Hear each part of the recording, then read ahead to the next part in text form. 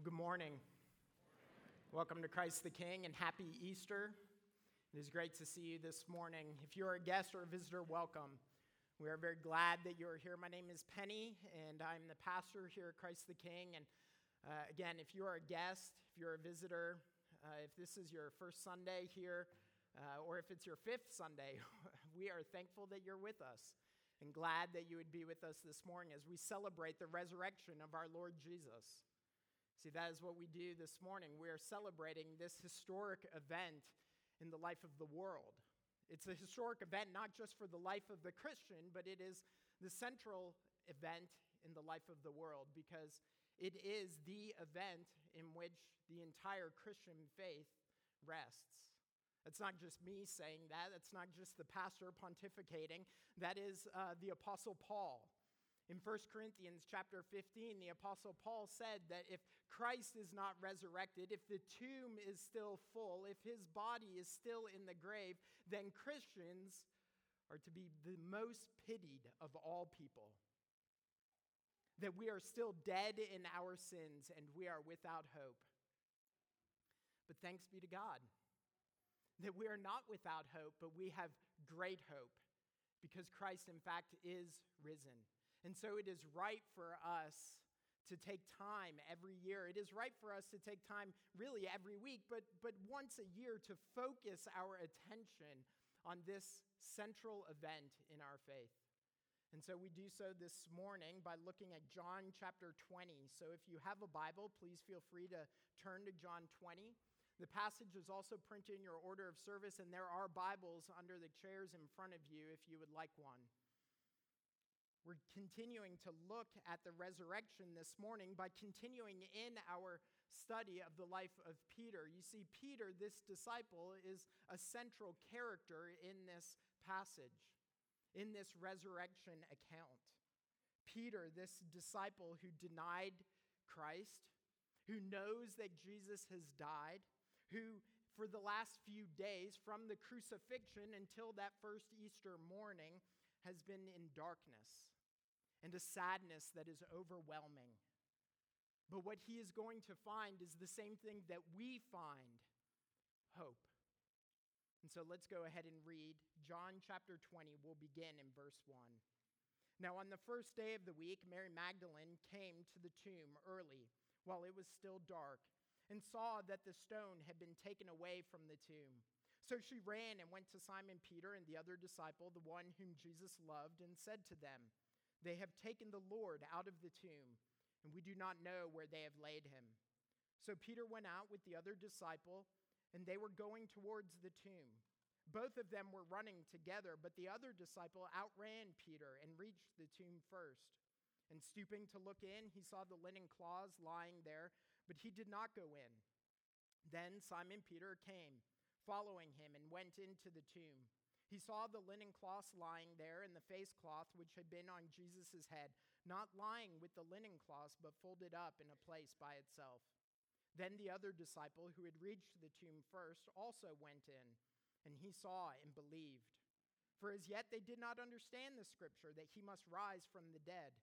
Then the disciples went back to their homes. But Mary stood weeping outside the tomb, and as she wept, she stooped to look into the tomb. And she saw two angels in white, sitting where the body of Jesus had lain, one at the head and one at the feet. They said to her, "Woman, why are you weeping?" She said to them, "They have taken away my Lord, and I do not know where they have laid him." Having said this, she turned round and saw Jesus standing, but she did not know that it was Jesus. Jesus said to her, "Woman, why are you weeping? Whom are you seeking?" Supposing him to be the gardener, she said to him, "Sir, if you have carried him away, tell me where you have laid him, and I will take him away." And Jesus said to her, "Mary." She turned and said to him in Aramaic, "Rabboni," which means teacher. Jesus said to her, "Do not cling to me, for I have not yet ascended to the Father, but go to my brothers and say to them, I am ascending to my Father and your Father, to my God and your God." Mary Magdalene went and announced to the disciples, "I have seen the Lord," and that he had said these things to her. Friends, this is the word of the Lord. Thanks be to God. Let me pray for us. Our God and our King, we do thank you that you have preserved this portion of your word and that we can come to it this morning.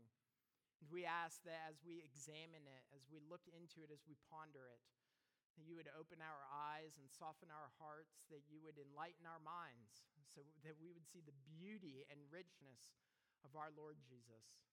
Father, help us, we pray. Allow the words of my mouth and the meditations of all of our hearts to please you, our God and our King, in whose name we pray. Amen. Amen. Well, about a week ago, I was talking with one of my friends, and he was telling me that he was starting to read the Lord of the Rings trilogy for the second time. And really, the Lord of the Rings is really only good like the third and fourth and fifth time, so they just keep getting better. And so I got very excited when my friends started sharing this with me. Many of you know these stories of Frodo and Sam and the Fellowship of the Ring. And so when he told me he was rereading them, I started to remember all my favorite parts in the Lord of the Rings. Right, the first chapter on concerning hobbits, and at the very end, the scourging of the Shire, these two chapters that bookend the series. I love these stories. They're wonderful. Right, you know these stories. Frodo and Sam, they have to destroy the one ring of power, right? This ring that produces all the evil over Middle-earth, and if the evil tyrant Sauron gets it, then he will bring darkness over Middle-earth forever. And so they set off on their venture, and they move towards Mount Doom, and they have to destroy it. It's a wonderful story. And as I was thinking about this story, and I was thinking about all the parts that I like, I remember this one scene. Sam is actually at the center of the scene, not Frodo, not Legolas, or any of the other characters. It's Sam. And I remember this one scene. It's right after the ring has been destroyed, so they get to Mount Doom, they cast the ring into fire. Goodness wins. So I'm sorry if I let it out of the bag. But I'm pretty sure, like statute of limitations, we have enough time now. But so goodness wins. It has victory over evil, and they cast the ring into Mount Doom, and the explosion that ensues sends Sam and Frodo back, and they're knocked unconscious and seemingly left for dead. And then we find Sam a little while later. He awakens in surprise. He awakens in a bed. He's no longer at the doorway to Mount Doom, but he's in a bed, and it's quiet and light. And he awakens to surprise, and not only is he surprised because he's in a bed, but there's Gandalf, the White Wizard, and he looks up and he says, "Gandalf, I thought you were dead. But then I thought I was dead myself." And then he asks this beautiful question. Gandalf, is everything sad going to come untrue? It's a wonderful question. It's a beautiful question because it is the question that all of us have asked at one time or another. It is the question that we ask because we all know sadness. We have all experienced it. Right? We've all experienced the sadness that comes with relational difficulty, with vocational uncertainty, with emotional worry. We've all wondered, is sadness going to come untrue? We've asked it not with those exact words, but we've asked it more like, how long? How long will this last? When will brokenness finally be healed? Will darkness endure forever? We've asked those questions. And so too did the women that Easter morning. They had been asking that question ever since Christ had been crucified. They had been asking, is sadness going to come untrue?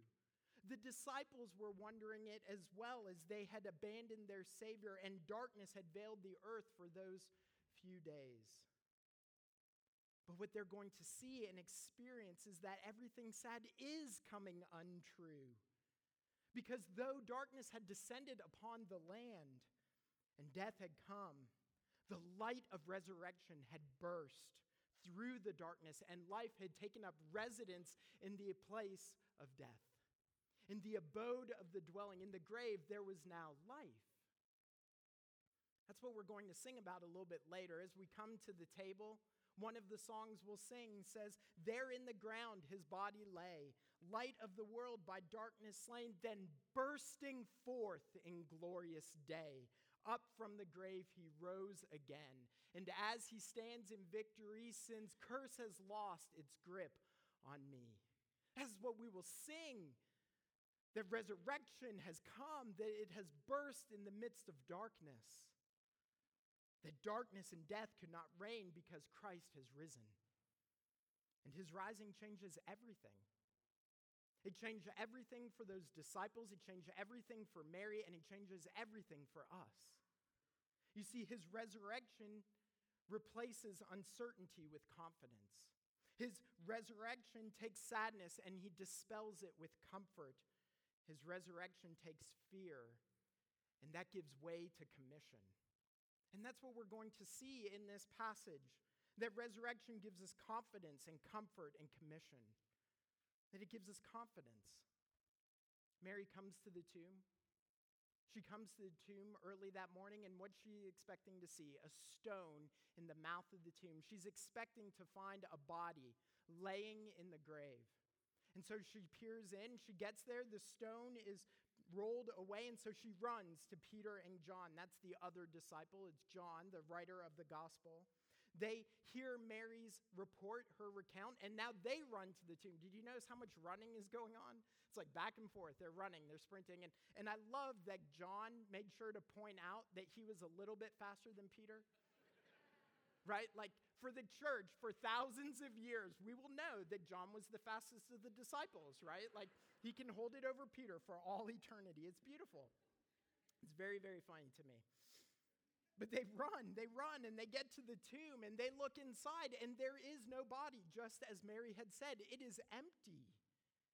There are simply linen cloths lying there, no longer wrapped around the body, but they're just laying there empty.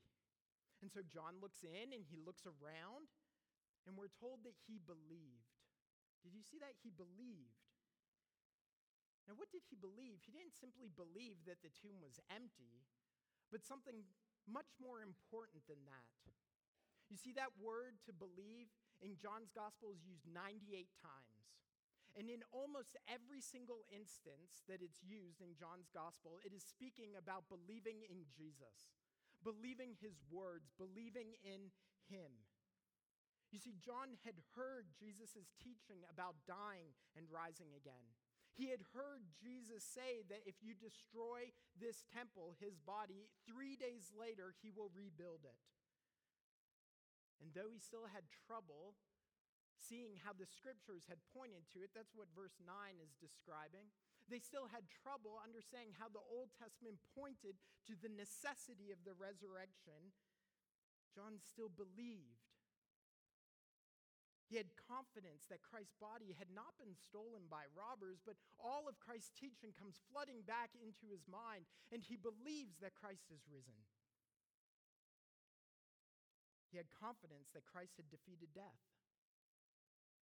And friends, we can have that confidence too.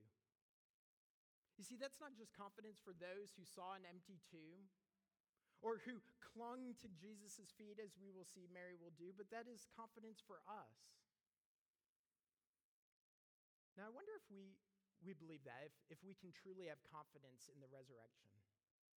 You know, just yesterday I was reading in the New York Times, in the op-ed section, Nicholas Kristof was giving an op-ed, and oftentimes he has these Q&As with different Christians.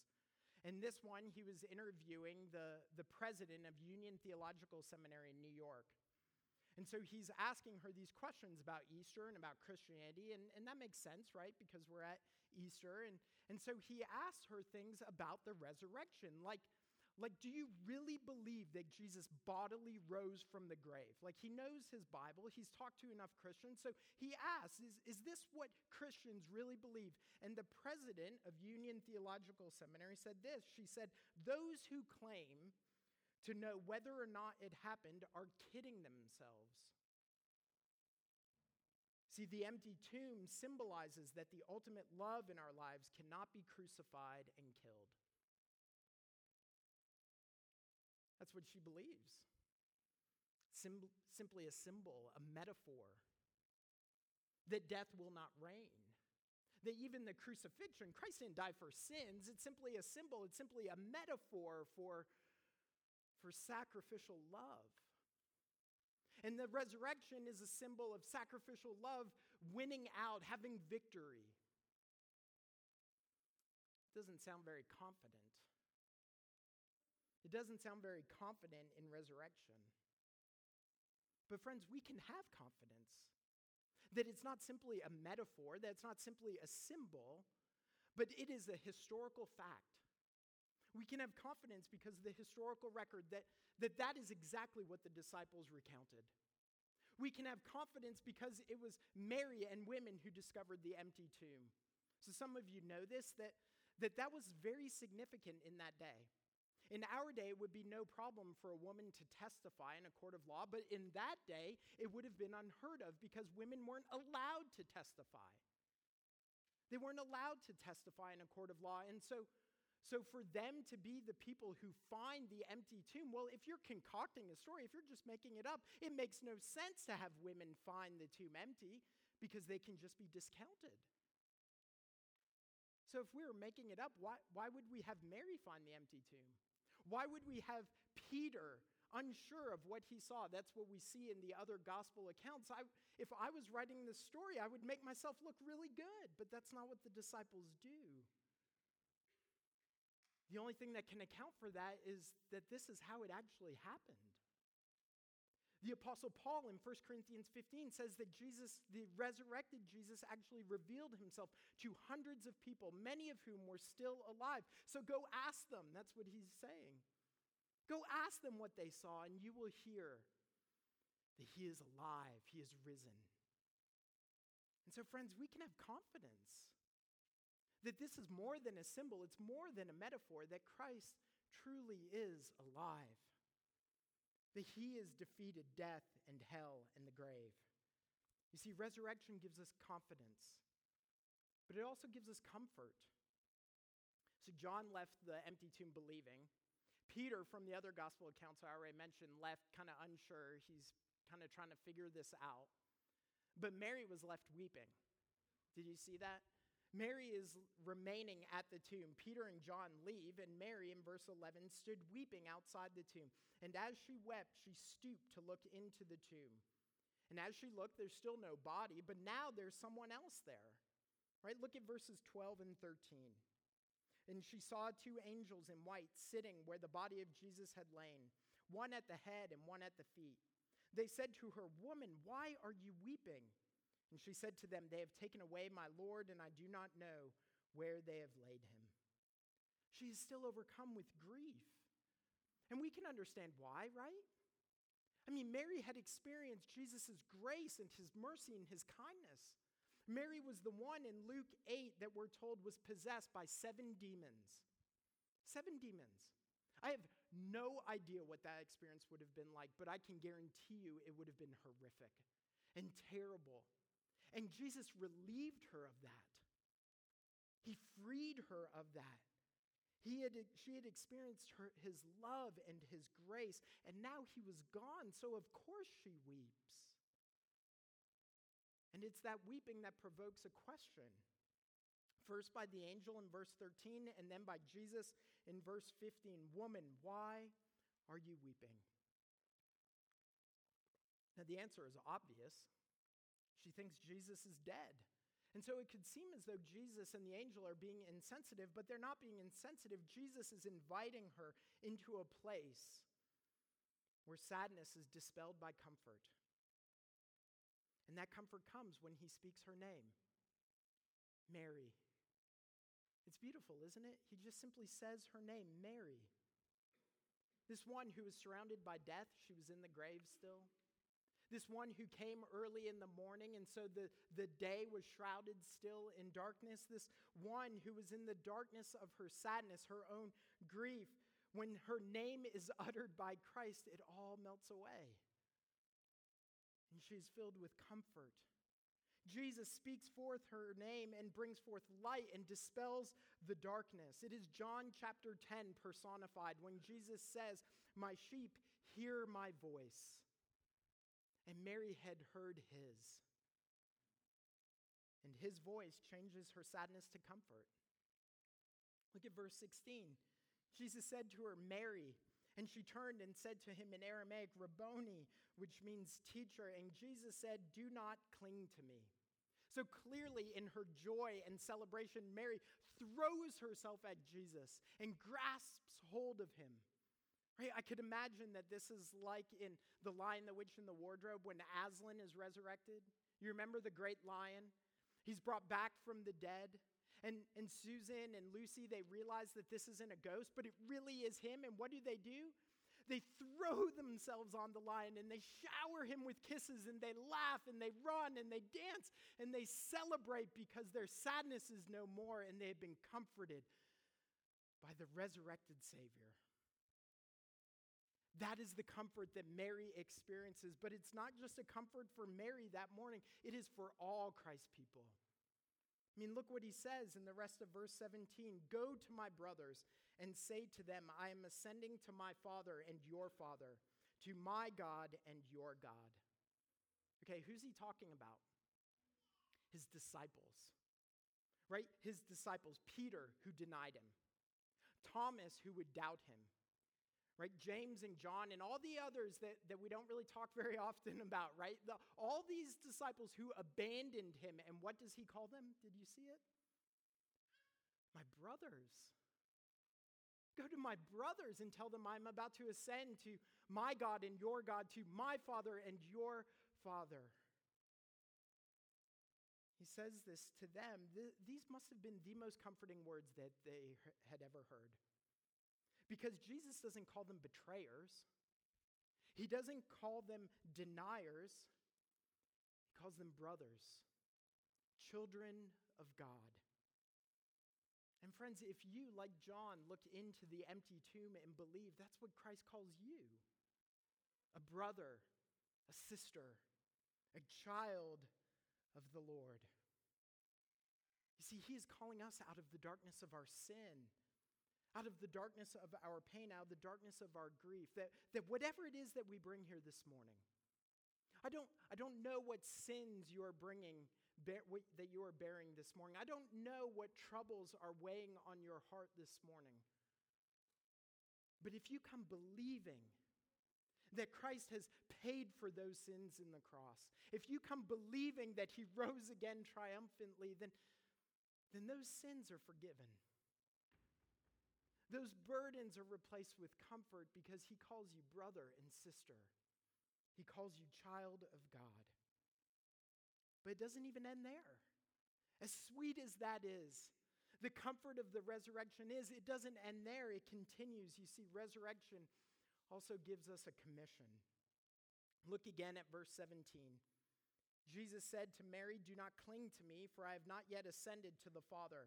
But go to my brothers and say to them, I am ascending to my Father and your Father, to my God and your God." Mary Magdalene went and announced to the disciples, "I have seen the Lord," and that he had said these things to her. Now, there's been a lot of ink spilled over that little phrase, "do not cling to me." And what that means, you see, some people think that what Jesus is doing is saying that in his resurrected state, he's so holy and pure and perfect that for Mary to touch him and to grasp hold of him like she has will make him unclean.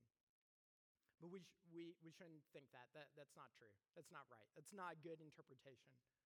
No, because just a little while later, Thomas is actually going to put his hands in his wounds and in his side. And so Jesus clearly has no problem with people touching him in his resurrected state. No, what we should understand this is almost like when a parent goes away on a trip and a child comes and grasps hold of their leg, right?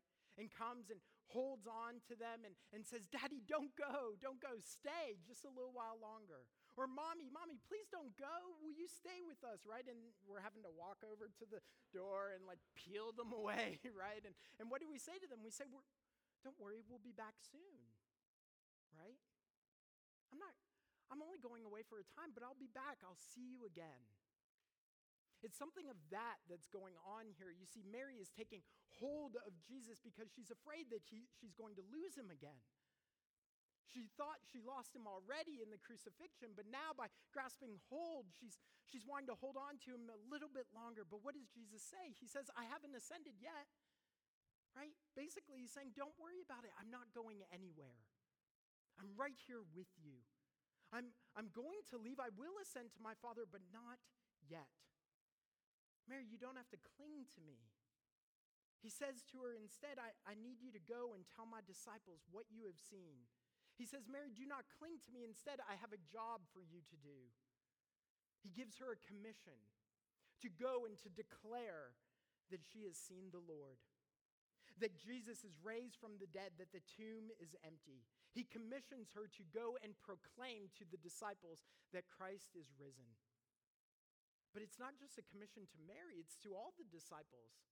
Because later in chapter 20, a little bit after our passage, Jesus appears to the disciples in this locked room, and he says to them, peace be with you.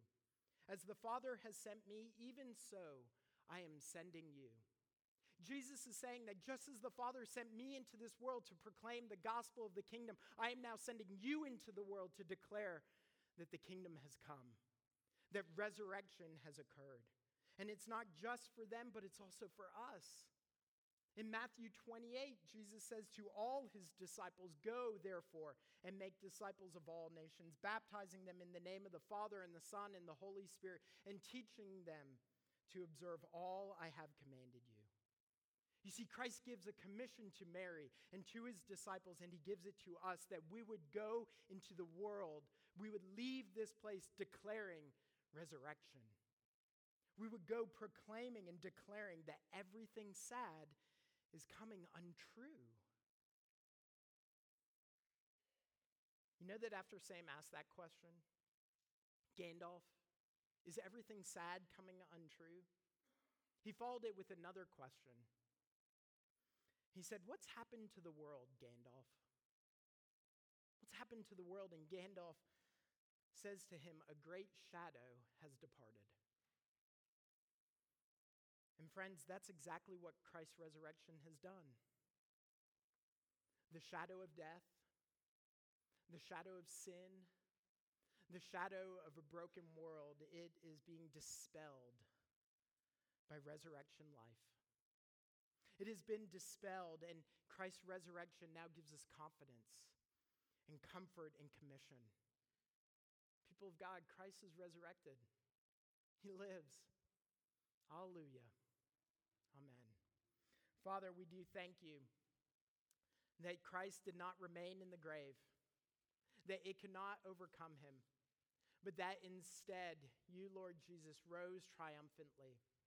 You rose triumphantly with a new body, a body that could be touched, a body that could be seen, a body that ate and walked, a new, glorious, resurrected body.